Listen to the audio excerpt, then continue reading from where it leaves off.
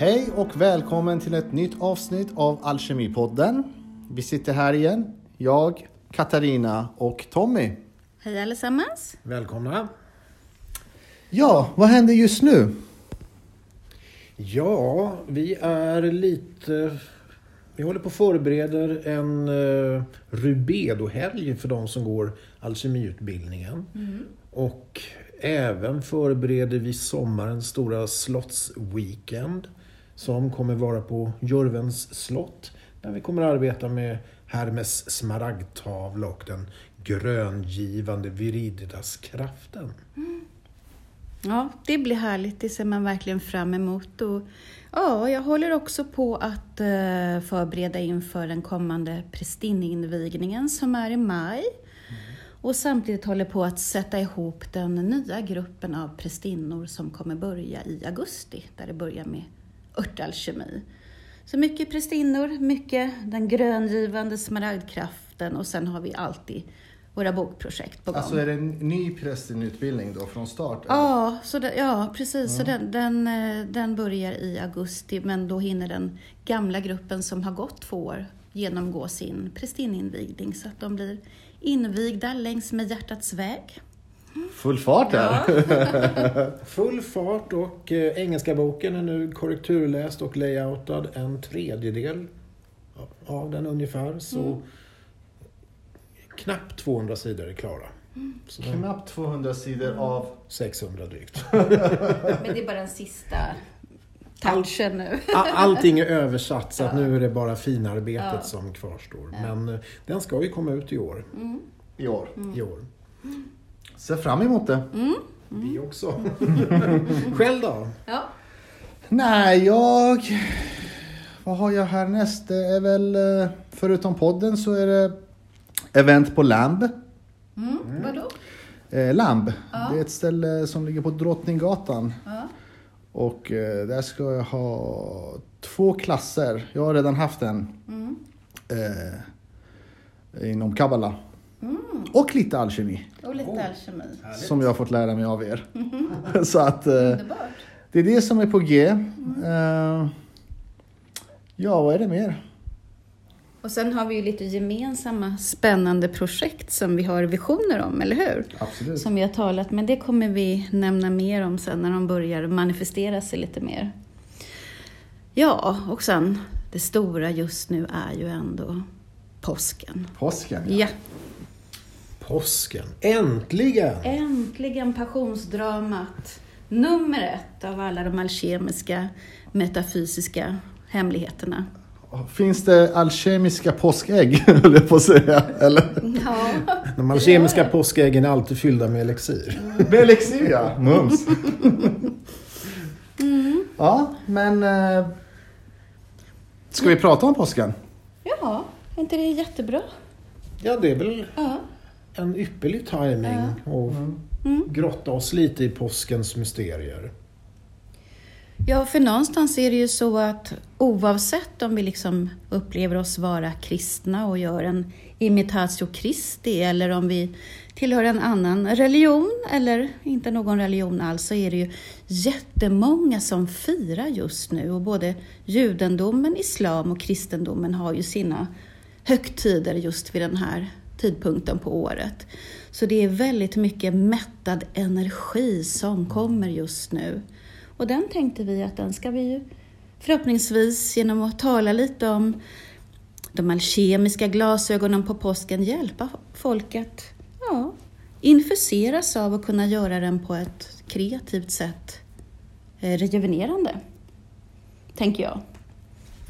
Vad tänker du, Tommy? Ja, jag tänker att det låter väl alldeles ypperligt. Död till återuppstånden. Jag är på. Vad sa du? Död till återuppstånden. Är det sker nu? Ja. Ja, det vill jag höra lite mer om. Ja, men vi kan väl kanske börja med påskens lite historiska nedslag för att sedan kunna se dessa utifrån mer alkemiska perspektiv. De flesta vet ju förmodligen lite grann i alla fall om varför påsken firas. Sen kan jag tycka att i det allmänna firandet är det ju lite konstigt på sättet vi firar. Men det kan vi ju titta på också och se om vi förstår någonting av. Men vad tänker du kring påsken generellt? Nej, det är bara påskägget jag kommer fram till. Så ni får gärna berätta mer. Ja, bara, påsken firar vi ju inom kristendomen då, att det är ju då Kristus går igenom sitt passionsdrama. Han fängslas på fredagen och får gå och bära sitt kors till Golgata eller till Skalleberget. Han spikas upp på korset och dör. Och tas ned från korset och sen med en liten specifik räkning av dagar. För han dör ju på fredagen och är död i 3 dagar och återuppstår på söndagen. Det kan vara lite svårt att få till det där, hur det går till. Men det ska ju vara då enligt judisk sed så slutar fredagen när solen har gått ner. Och det betonas ju då att han tas ned innan solnedgång. Så att när solen har gått ner då har han redan varit död i 1 dag. Och då kan man få ihop det till att han återuppstår på söndagen. Och det är ju den stora högtiden, det stora undret som hela kristendomen vilar på, att Jesus Kristus har dött och återuppstått. Och vi i Sverige förstår ju aldrig det här med vilken dag vi ska fira. Vi firar ju alltid på påskafton, precis som vi firar på julafton, alltså aftonen innan det egentligen har skett. Jag kan ju tycka att just påskafton på lördagen, det borde ju vara den mest tunga tiden i en kristen förståelse, för då är ju Jesus död. Och har varit död sedan i fredags och det händer ingenting. Det är ju helt tomt, men som tur var så har vi lite hedniska inslag så att påskharen kommer med påskägg fyllda med godis och inte många andra än de riktigt hängivna kristna tänker just på påskafton på de kristna mysterierna, utan då är det oftast godis och glam och stoj. Och det är det som kommer på lördagen då? Det är ju lördagen och sen på själva påskdagen då återuppstår ju Jesus.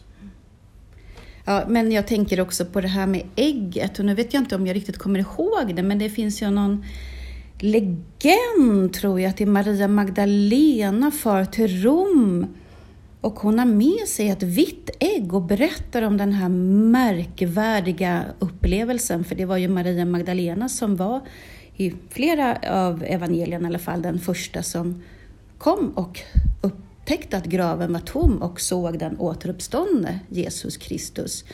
Men då ska hon ha färdats till Rom och då har han haft med sig ett ägg för att beskriva den här upplevelsen. För det alkemiska ägget är ju det också som visar på det här med död och pånyttfödelse. Och när hon berättar om det så säger den här herren i Rom att det där tror jag lika mycket på som att det där ägget plötsligt skulle bli rött.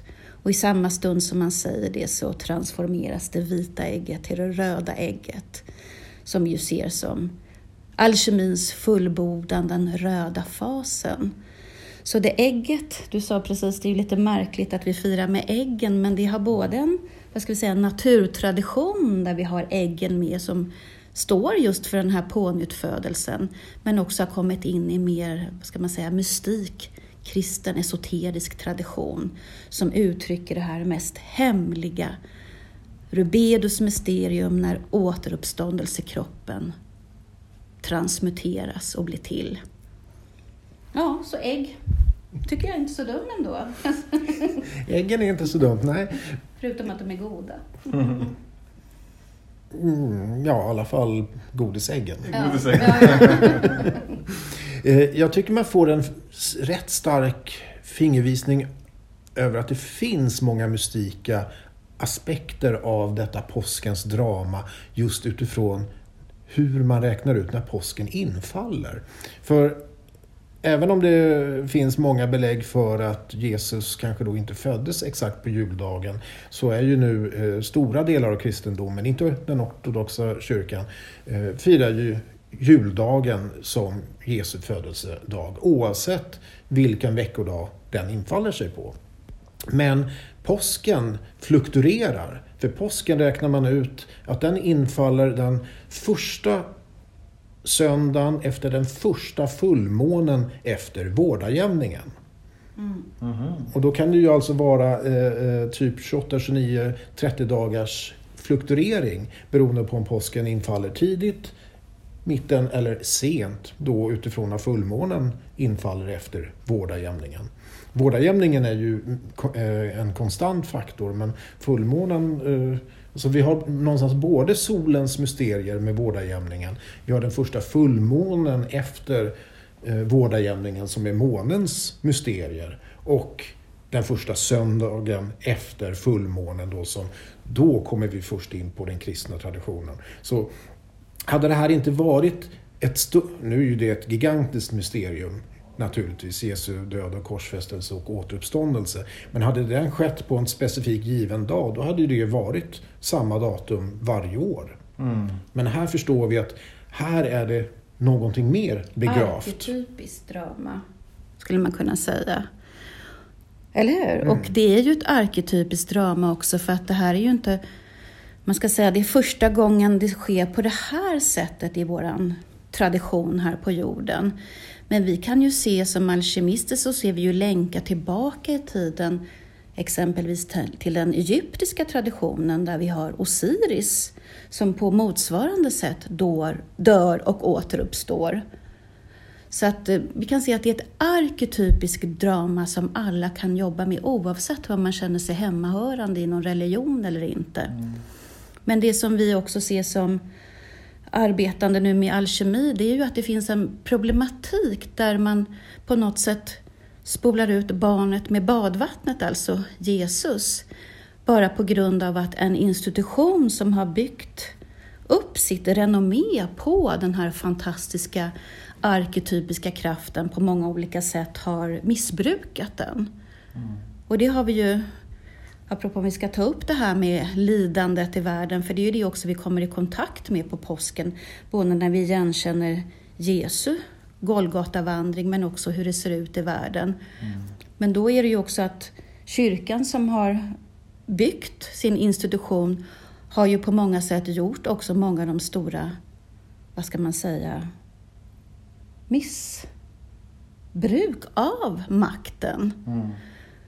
Och det gör ju att så många människor och människor som vi träffar tyvärr inte kan ta till sig den arketypiska, enorma, kärleksfulla Kristuskraften som är alltså det mest heliga nästan man kan verka med, förutom Sofia då.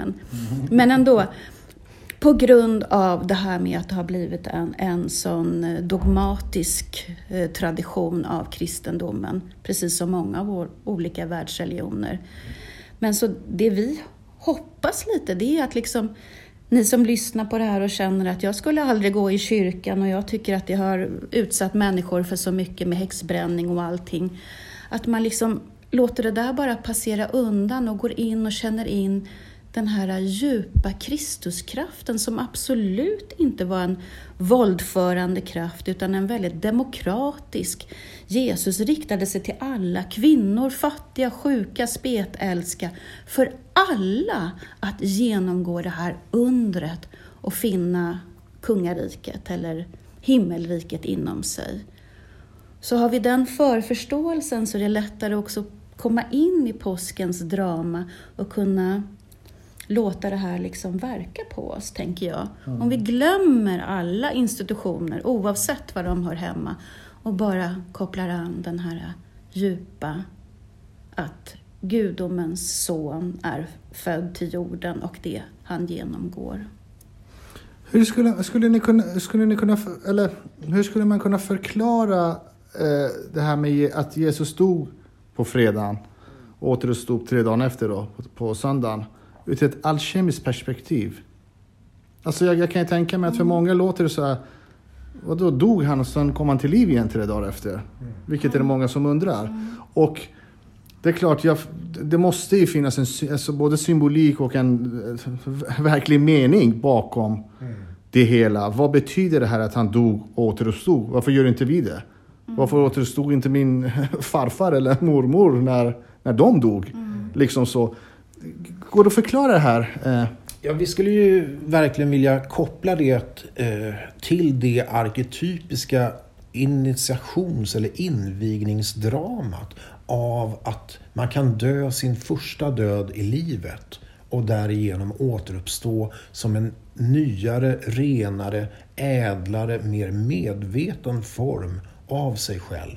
Och det går ju tillbaka naturligtvis till de egyptiska mysterierna med Osiris exempelvis då, som var den första gudomen i den egyptiska traditionen, som dog för att återuppstå och sen då bli en av de mäktigaste gudomarna i amentet eller i underjorden, som de döda själarna kom och mötte eller hoppades kunna möta om de hade levt ett sanningsenligt balanserat liv enligt Maats, gudinnans fjäder.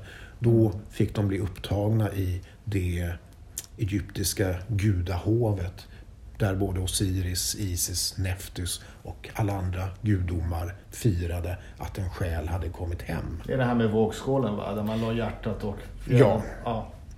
Och då kan vi ju se, och andra traditioner har ju innan och efter den egyptiska högkulturen också använt sig av gudar eller gudinnor som dör för att kunna återuppstå, som någonstans blir ett naturens kretslopp för att påvisa att det finns ingen död utan liv, utan allting som dör, det är den förgängliga formen, men essensen kommer bära frukt och föda fram en ny form som kommer kunna vara lite mer homogen i relation till dess essens.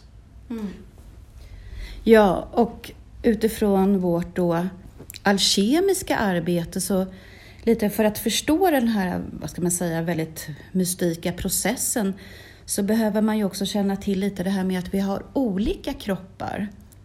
Vi har vår fysiska kropp som vi alla kan igenkänna, men sen har vi också en eterkropp, och det är den som är själva livskraften som ger liv till den fysiska kroppen. Och så har vi en astralkropp, om vi nu förenklar till de här 3, som är själens eviga farkost, och den kan ju lämna kroppen vid döden. Men den här gamla, djupa skolans invigning innebar ju att eterkroppen lämnade den fysiska kroppen. Och då blir ju människan som död. Och det gör den därför att eterkroppen ska kunna genomgå sin helgande och mötas med astralkroppen och förenas med den. För annars har eterkroppen hela tiden ett uppdrag att ta hand om vår fysiska kropp. Men om den frikopplas, då kan den, vad ska vi säga, transfigureras och transformeras. Men då behöver den ju lämna den fysiska kroppen som den alltid tar hand om. Och då blir ju människan som död. Och i den gamla skolan då, som den egyptiska traditionen bland annat är, då blev man som död. Man försatte sig i det här tillståndet av en död fysisk kropp, men som har någon eter kvar som gör att den fortfarande kan återkomma. Alltså man gjorde det själv? Man gjorde det själv, och det är den gamla mysterietraditionen. Och om vi tittar vidare i Bibeln, så har vi ju nästa person som genomgår det här. Det är ju Lazarus. Och det är ju Maria Magdalenas och Martas bror. Han dör ju också. Och Maria Magdalena och Marta kommer till Jesus och ber honom, väcker honom till liv full av sorg. Och Jesus då genom ordets kraft väcker upp honom igen. Så ibland är det så, när vi tittar bara, så är det bara Jesus det handlar om. Men Lazarus har också gjort det här innan. Men de har gjort den här gamla skolan som är väldigt exklusiv för en elit att göra det här. Utan det är någonting som man gör i det innersta av de djupaste templen. Både Lazarus och den egyptiska traditionen. Medan då Jesus kommer och liksom visar det här som vi har öppnat hela templet. Och visar alla den här processen. Precis som hans missioner. Alla ska ha tillgång till den här alkemiska hemligheten.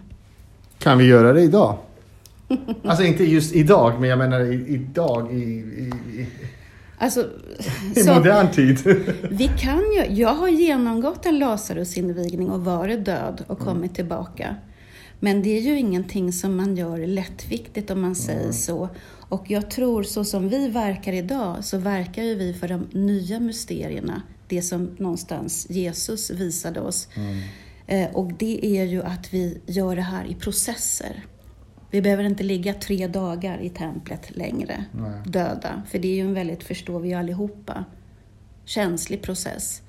Men det som väckte mig till liv och som gjorde att jag fick den här djupa förståelsen för Kristus, det var att det var han som drog liv i mitt hjärta igen. Och efter det så har allting förändrat sig.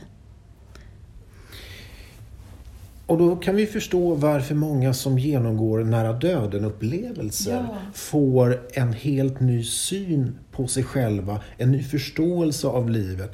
Oavsett vad som förorsakade denna nära döden-upplevelse så kanske de upplever att de gick i en ljus tunnel, att de möttes av nära och kära från tidigare generationer, att de inte var ensamma, att någonting stort uppenbarade sig för dem. En del upplevde ju även att de såg vad läkarna och narkossköterskorna gjorde med den kroppen som de har lämnat, som de då ser ovanifrån.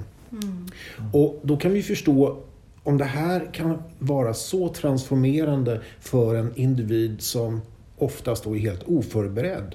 Om man då har råkat ut för en olycka eller någonting som den här nära döden-upplevelsen leder till.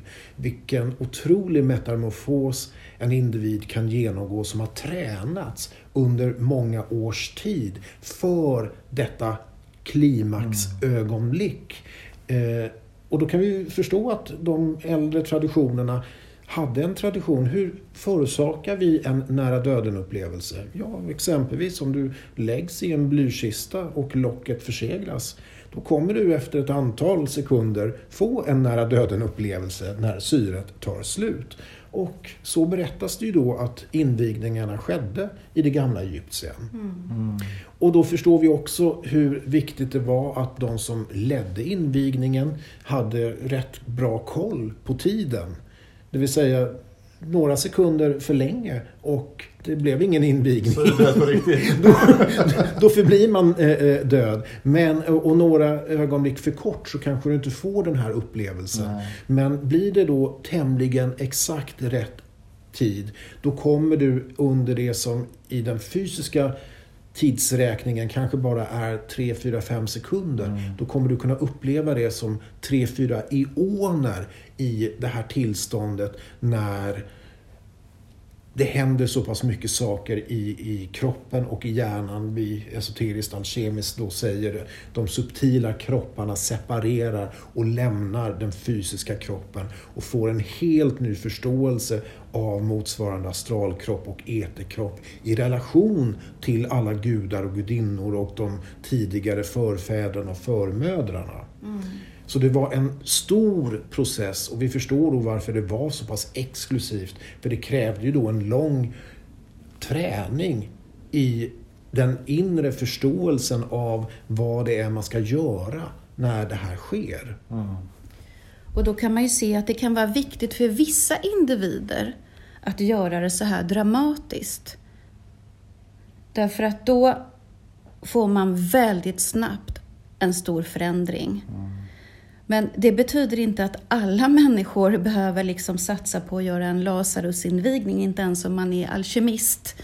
Utan vi kan också göra det. Vi kan till exempel som nu i påsken använda den här energin och någonstans gå in i det här djupa med till exempel det mänskliga lidandet. Att begrunda döden och vad som händer vid döden. Gå in i det här som är våra någonstans djupaste, mörkaste myllan av vårt eget väsen, men också igenkännande hela vår jord av lidande. Och då kan vi också använda den energin istället för att vi bara liksom drabbas av det, utan det är ju ungefär som det finns en buddhistisk andning, man andas in lidande, andas ut kärlek. Och man kan tillämpa det under påsken. då är ju det en process till en omskapelse av eterkroppen och den fysiska kroppen och astralkroppen. Så vi kan ha liksom alkemiska nycklar till hur man kan göra det här, man ska säga successivt, som är det som passar de flesta människor. Och sen, precis som du nämnde jättebra med nära döden, där är det ju försynen som man bara sett till att den här människan ska ha en mission nu där den behöver göra det så och göra den här enorma snabba förändringen och se vad som finns bakom slöjan. Men visst hade du också en sån upplevelse, Tommy? Jag minns att du berättade det i något poddavsnitt där du hade kommit ur och sett dig själv, eller vad det var. Och så nämnde du något år. Visst var det så? Jag tror just den berättelsen var väl när jag mindes min förra död. Din förra död, ja. Ja. Och då var det ju naturligtvis... Då var det ju en dödsupplevelse, men det var ingen dödsupplevelse fylld av skräck utan förundran och fascination som jag kommer ihåg vad som skedde efter den fysiska kroppens död. Men du var inte död i det här livet? Jag var inte död i det här livet. Men det här... invigningens stora mysterier är ju någonstans hur vi genomgår vår första död i livet för att därigenom förstå vad den andra döden kommer att innebära för oss. Så att vi inte går igenom vårt första reella dödsögonblick när vi faktiskt går genom dödens slöjor. Och det är det alla invigningstraditioner från egyptisk tid fram till och med idag, 2022, söker förbereda individen på. Att genom ett ritualdramaturgiskt skådespel ge en visionär, upplevelsebaserad upplevelse, ja.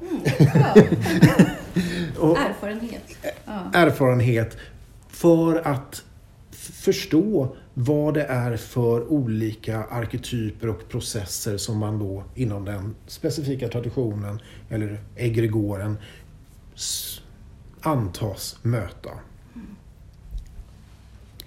Sen tänker jag på en annan sak också. Det är ju det här med när Jesus då korsfäst, så är det ju så att nästan alla lärjungar försvinner iväg. För att alla är ju rädda, för de förstår ju att de är näst i tur om de är där. Det är ju naturligt.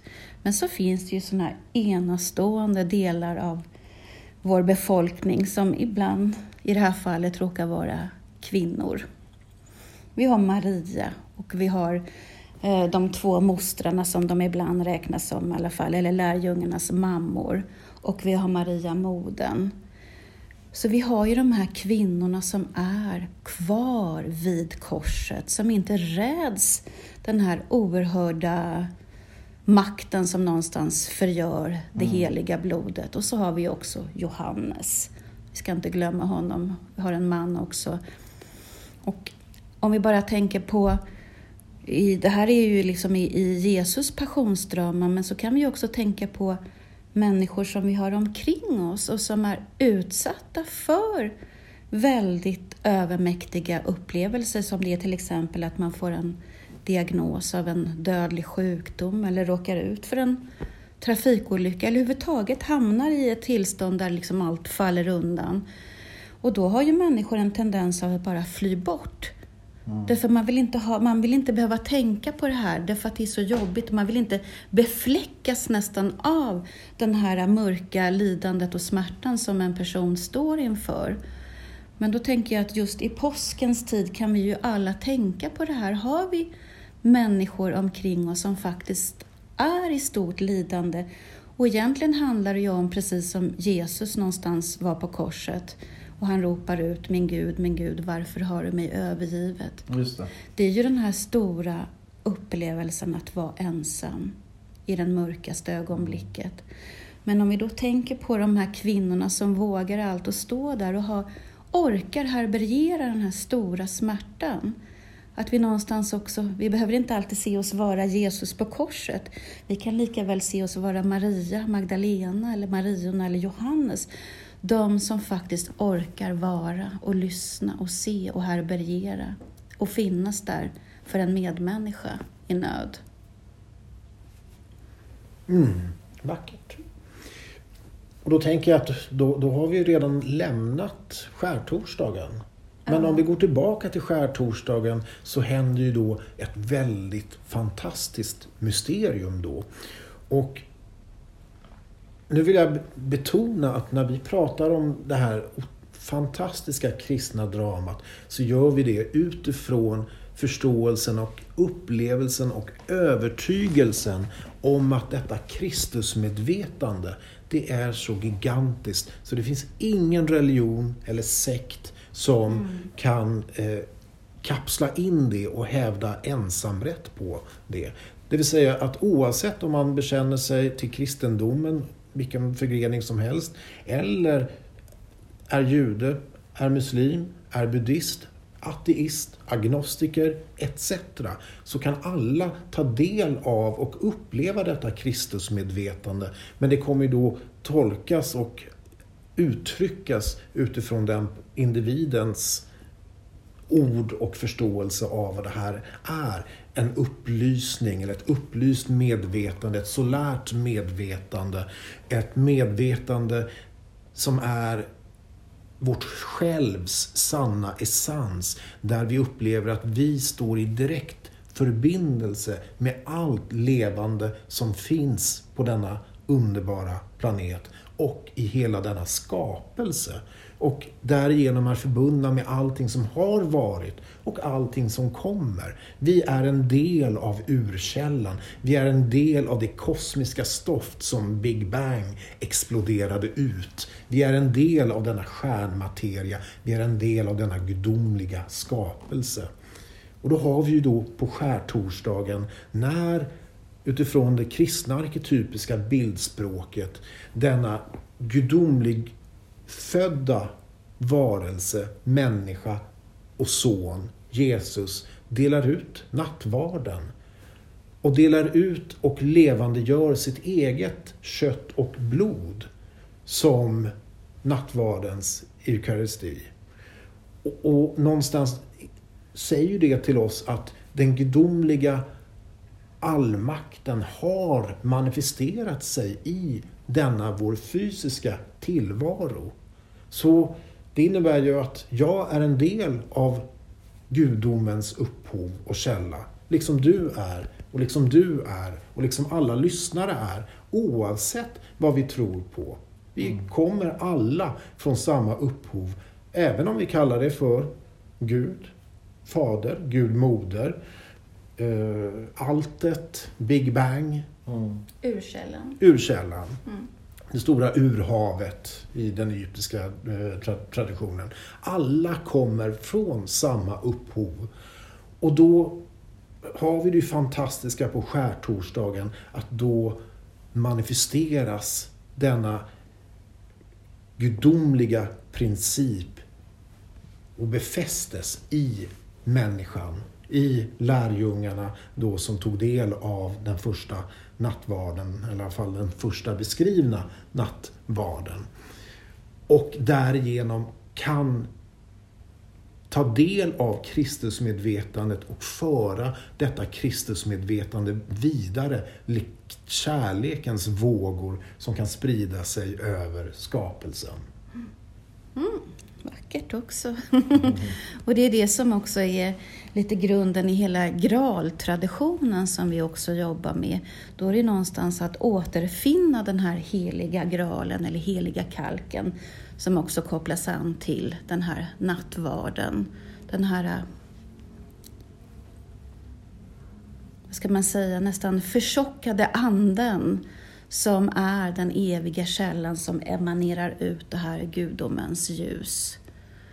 Så det är ju jättefint att begrunda det på torsdagen så att man verkligen har fyllt på med energi inför påsken. Och för vi vet ju också sen skärtorsdagen tror jag också är då han sen står och ber i Getsemane. Så lite i Getsemane i trädgården. Det är väl då också hela den här, Judas som pekar ut honom och blir den här från alkemins sätt den som ser till att den alkemiska initiationen blir som den ska bli. Snälla får jag säga någonting om det? Ja, För det här... Jag såg att det var, om bara jag sa Judas så tänkte jag nu kommer Tommy ta ordet. Varsågod. För i detta arketypiska drama så är det ingen slump att vi har Kristus som solmedvetandet med 12 lärjungar. Det vill säga solen som rör sig genom zodiakens 12 tecken. Så det är ju en perfekt fullbordans bild. Eller en perfekt bild av graalen. Men för att detta gudomliga offer ska kunna ske så måste någon olyckskorp pekas ut. Någon måste förrädas helheten och kasta ut denna gudomliga del, detta Kristusmedvetande.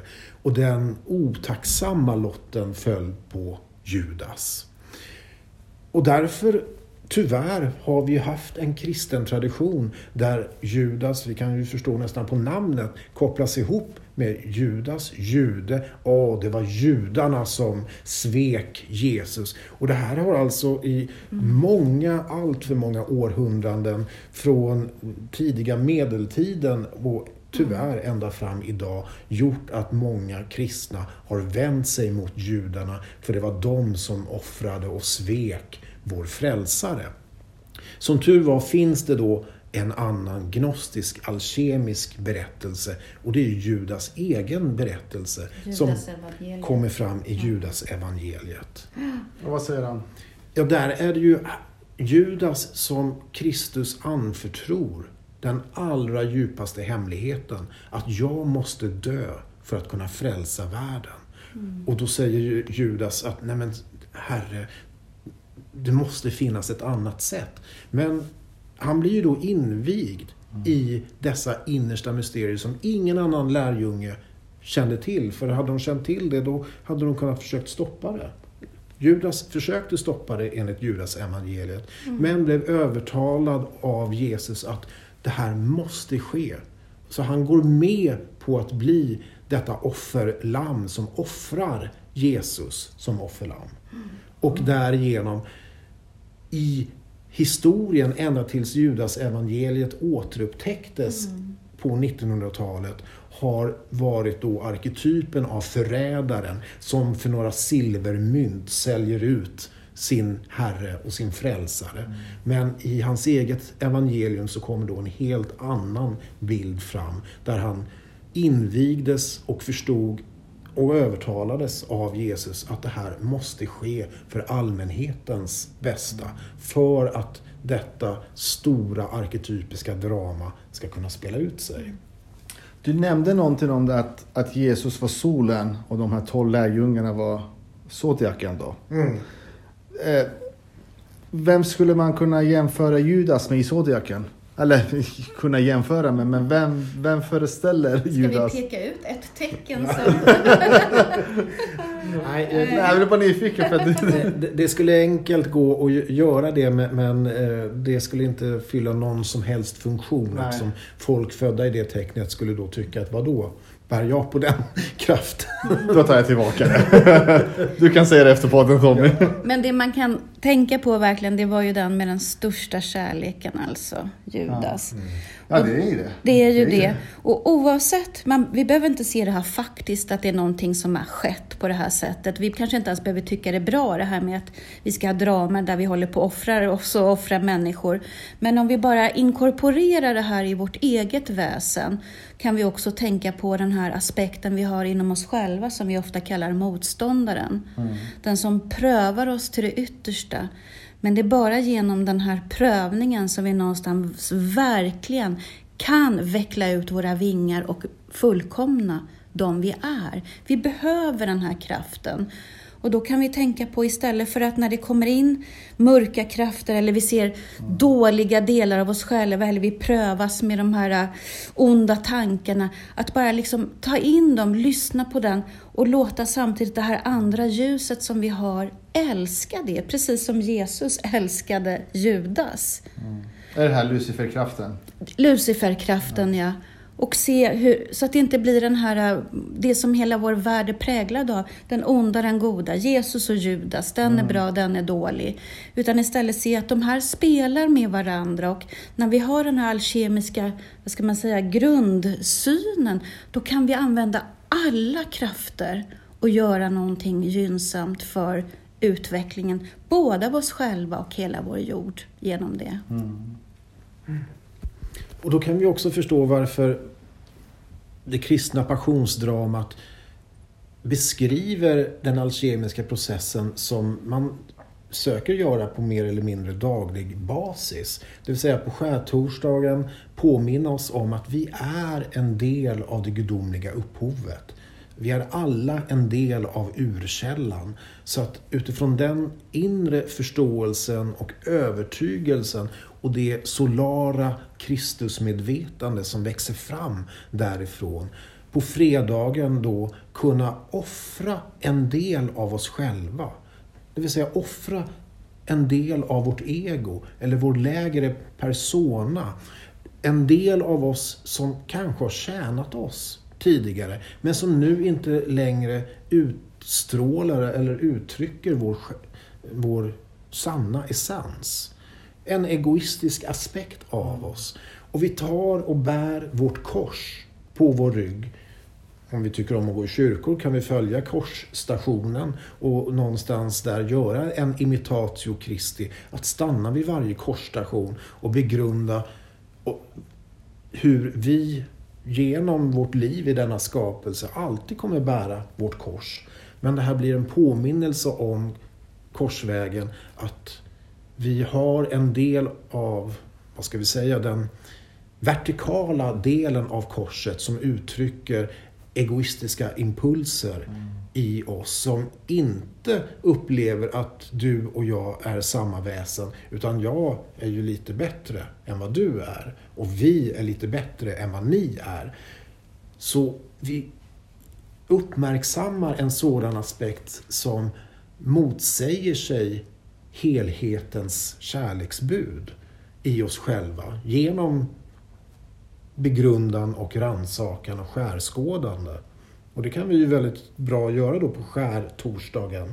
Skärskåda oss själva. Vad har jag nu för del av mig som upplever mig som bättre än andra? Som upplever att vi är inte alla människobröder och systrar, utan den religionen eller den delen av mänskligheten, den är fallen och den har ingenting med resten av att göra. Vad symboliserar och uttrycker den delen i mig själv? Så vi kan ta hjälp av omvärldens sorg och plågor och allt hemskt som händer. Och inte för att vi uppskattar det, utan för att vi ser vad väcker det här upp för något i mig.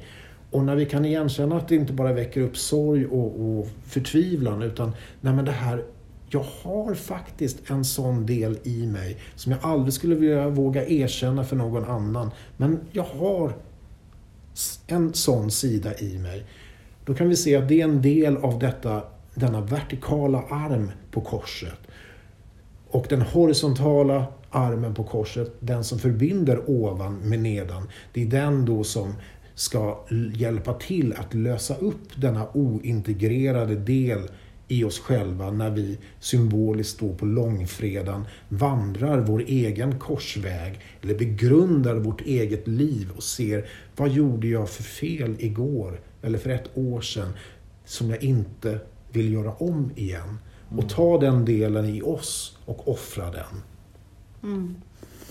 Nej, men precis, jag bara kom att tänka på när jag spelade en föreställning av Tjechov med måsen.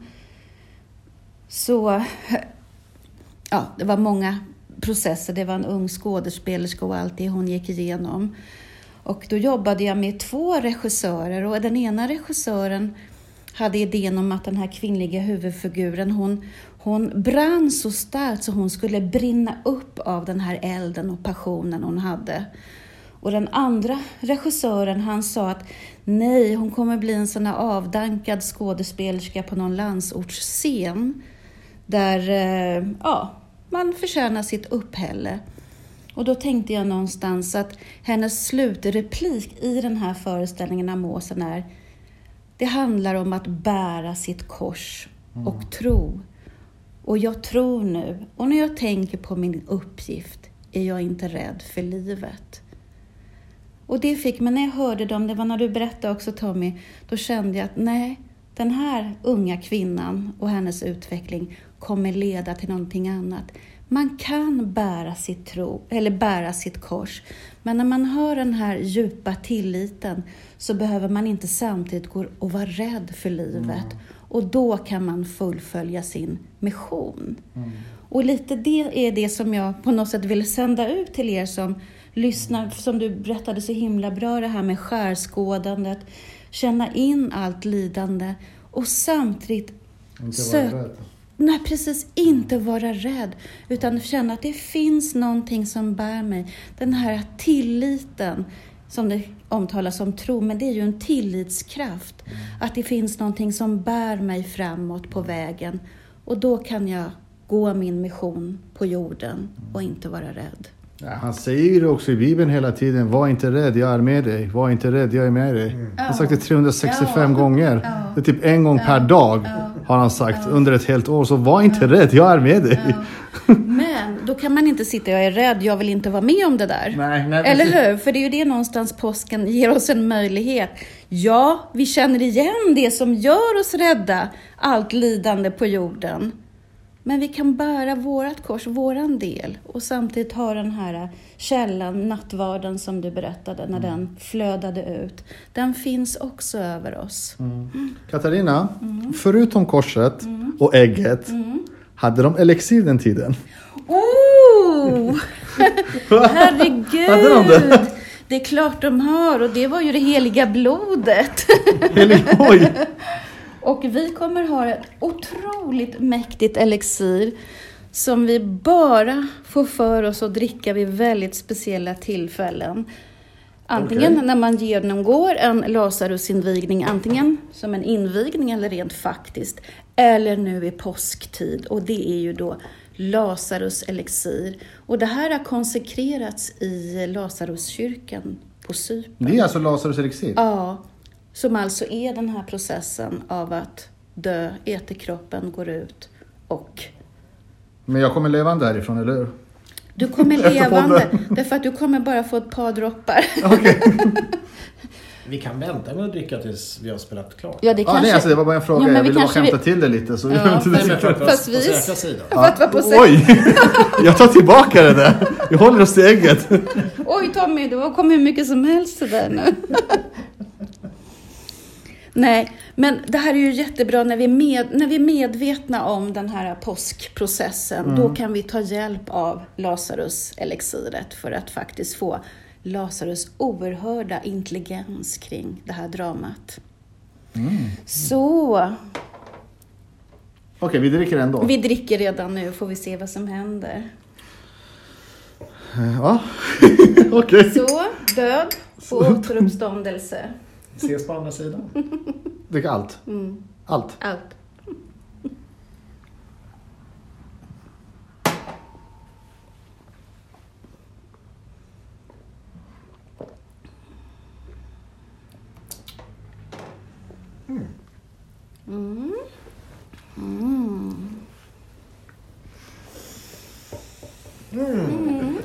Så med detta Lazarus elixir i oss nu så kan vi ju Närma oss slutet.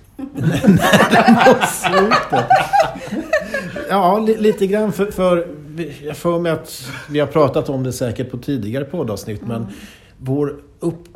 det närmsta vi kan komma till upplevelsen av att dö, det är ju naturligtvis när vi somnar varje natt. För då dör vi från ett medvetande för att gå in i ett annat medvetande, i vårt drömjag eller vårt drömmedvetande.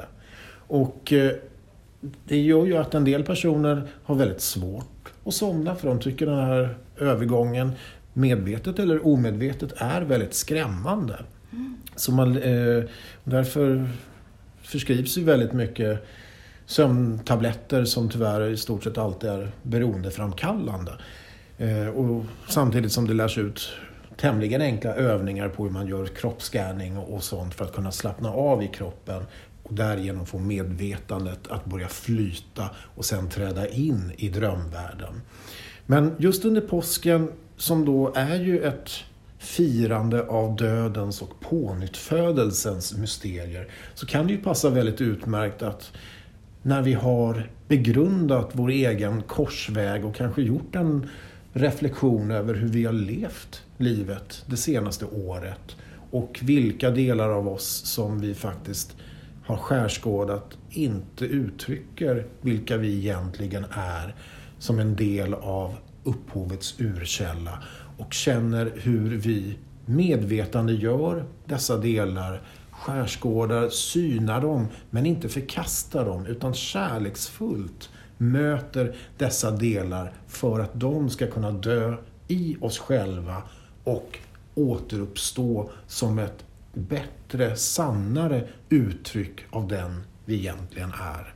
Och symboliskt så är ju det väldigt vackert på långfredagsnatten och lördagen, påskafton, när vi då inte fyller oss just då med påskäggets innehåll utan just begrunda tillvaron.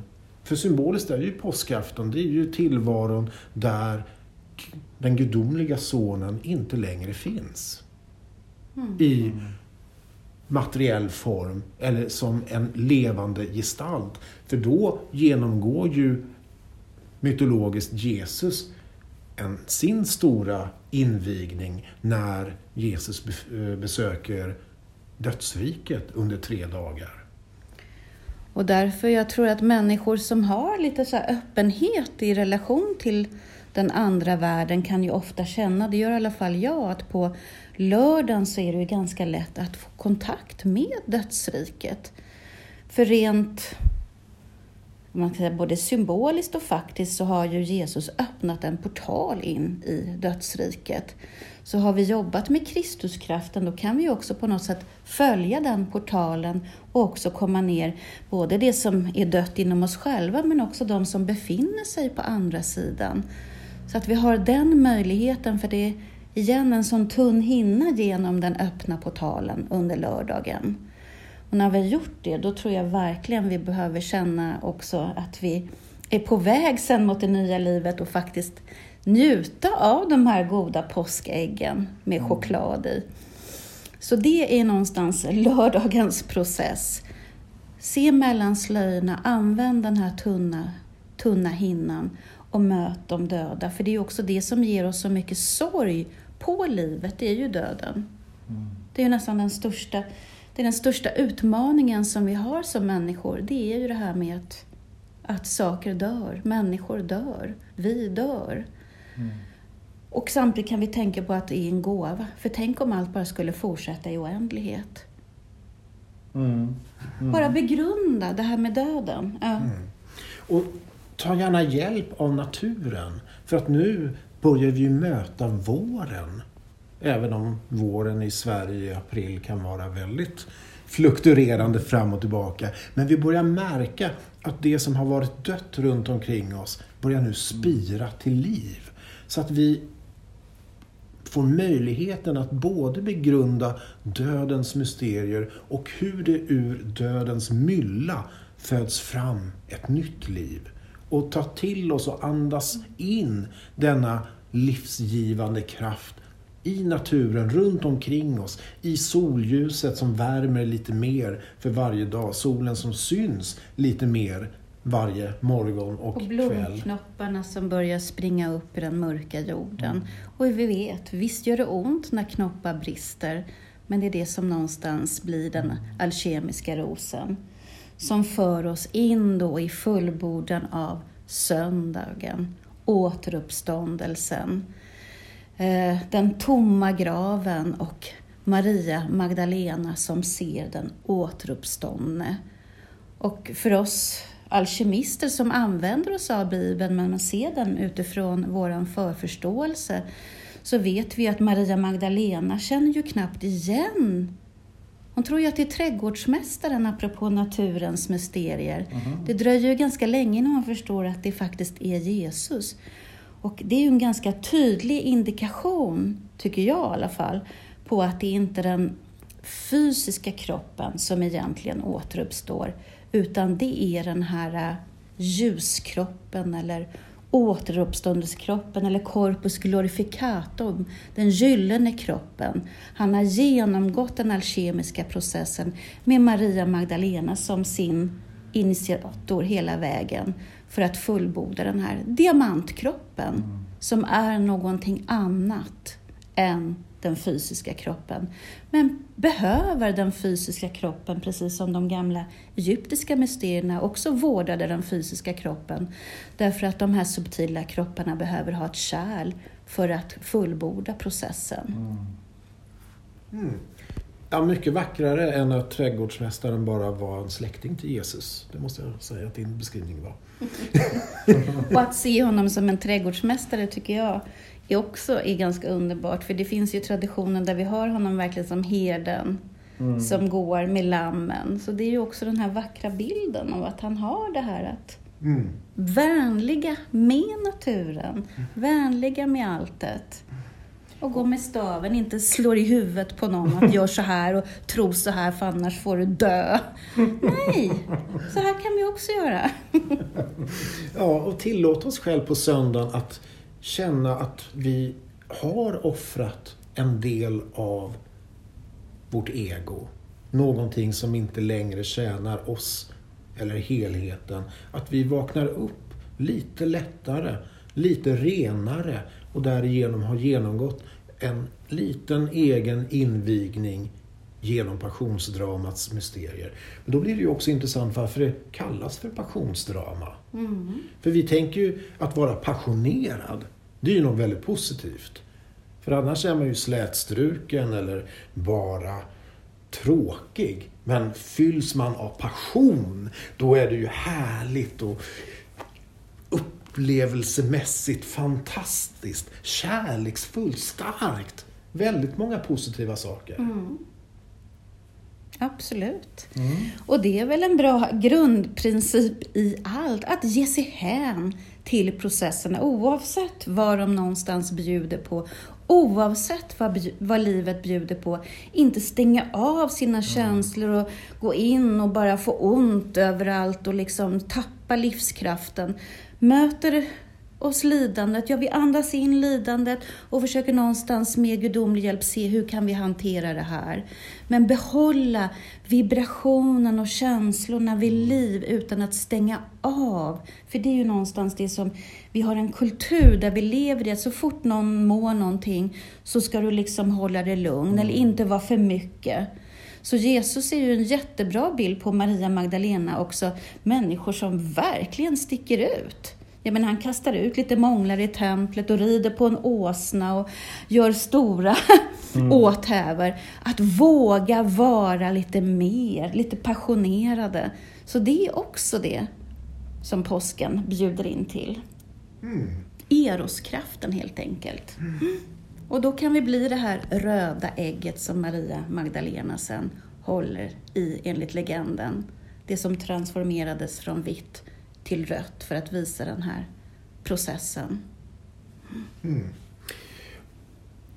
Och som en konsekvens av påsken så har vi då den historiska berättelsen om hur den återuppståndne Jesus då visar sig först för Maria Magdalena. Hon springer till alla lärjungar och berättar att han har återuppstått. Ingen tror henne. Det är ju lite klassiskt och typiskt tyvärr. För varför skulle han visa sig först för en kvinna? Säger Petrus och flera andra. Sen har vi ju då den tiden när den återuppståndne Jesus undervisar lärjungarna innan dess Jesus hänrycks och blir då ett vid faderns sida. Och moderns sida. Hoppas vi, va? Ja, hoppas vi. Det blir inte så roligt av allting. Där de invigs i större och större mysterier. Och de kommer ju historiskt sett bland annat till uttryck i Maria Magdalenas evangelium. Om den lärdomen och invigningen hon fick ta del av.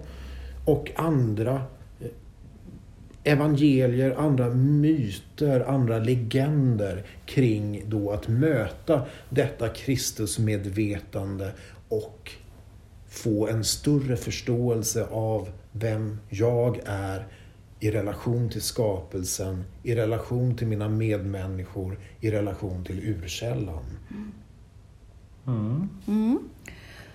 Ja, jag tänker bara också att någonstans just det här med Jesus som vi har talat om, att se det här också som att Jesus för oss, det är ju ingenting som säger att han måste vara den enda utvalde sonen för att vi ska kunna jobba med det här. Utan vi kan precis se på Jesus så som vi har våran, inre övertygelse.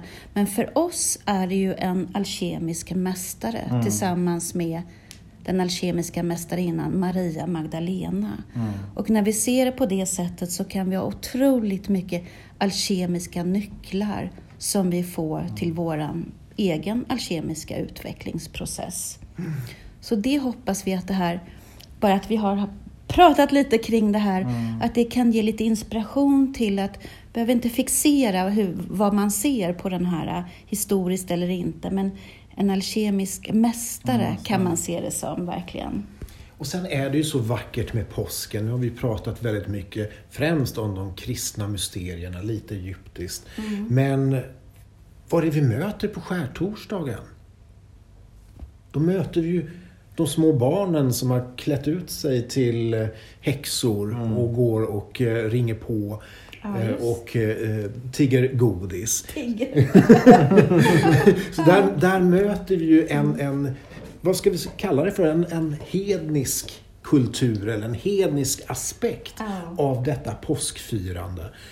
Och då har vi ju den gamla gudinnan, vad hon heter? Hon heter...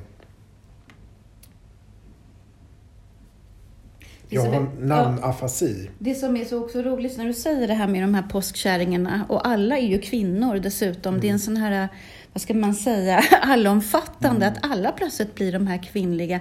Det har ju också den här passionen att göra något roligt och liksom maximera och faktiskt kunna vara hur konstig som helst i sin utstyrsel. Ja, vad hette hon?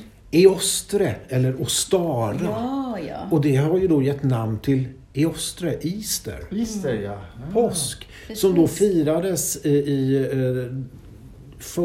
inte före kristen tid förmodligen, men i alla fall i början av vår tideräkning. Och det omskrivs av en kristen historiker eller munk på 700-talet att och sen trodde många att han hittade på, men man har hittat nu mer och mer belägg till och med under 1900-talet, de flesta av dem, att det här var en gudinnekult som firades då och som övertogs av den kristna påsken. Men Easter då fick namn av Eostre eller Ostare.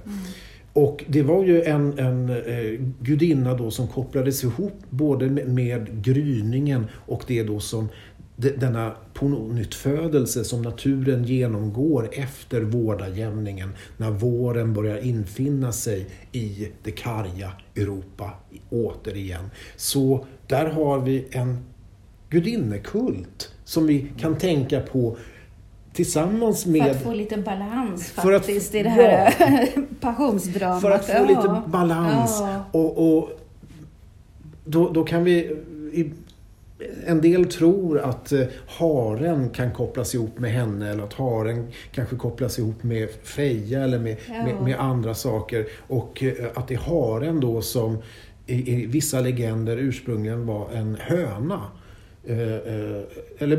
Det var en hare som förvandlades av gudinnan till en höna som då värper dessa påskägg som vi fick ta del av. Men påskägget är ju i sig den alkemiska symbolen av de tre principerna. Vi har äggskalet som saltprincipen, vi har äggvitan som den vita merkuren, vi har äggulan som det gulröda svavlet. Så det har ju funnits alkemister i många århundraden som har försökt göra det visesten med hjälp av ägg. För att de tyckte det var en sån perfekt symbol för skapelsen. Och Dr. John Dee, den stora hovastrologen till Elisabeth II, han använde ju ägget som symbol för skapelsen, som en vesica piscis, där den inre och yttre världen, eller den eviga och den förändliga temporära världen möter varandra.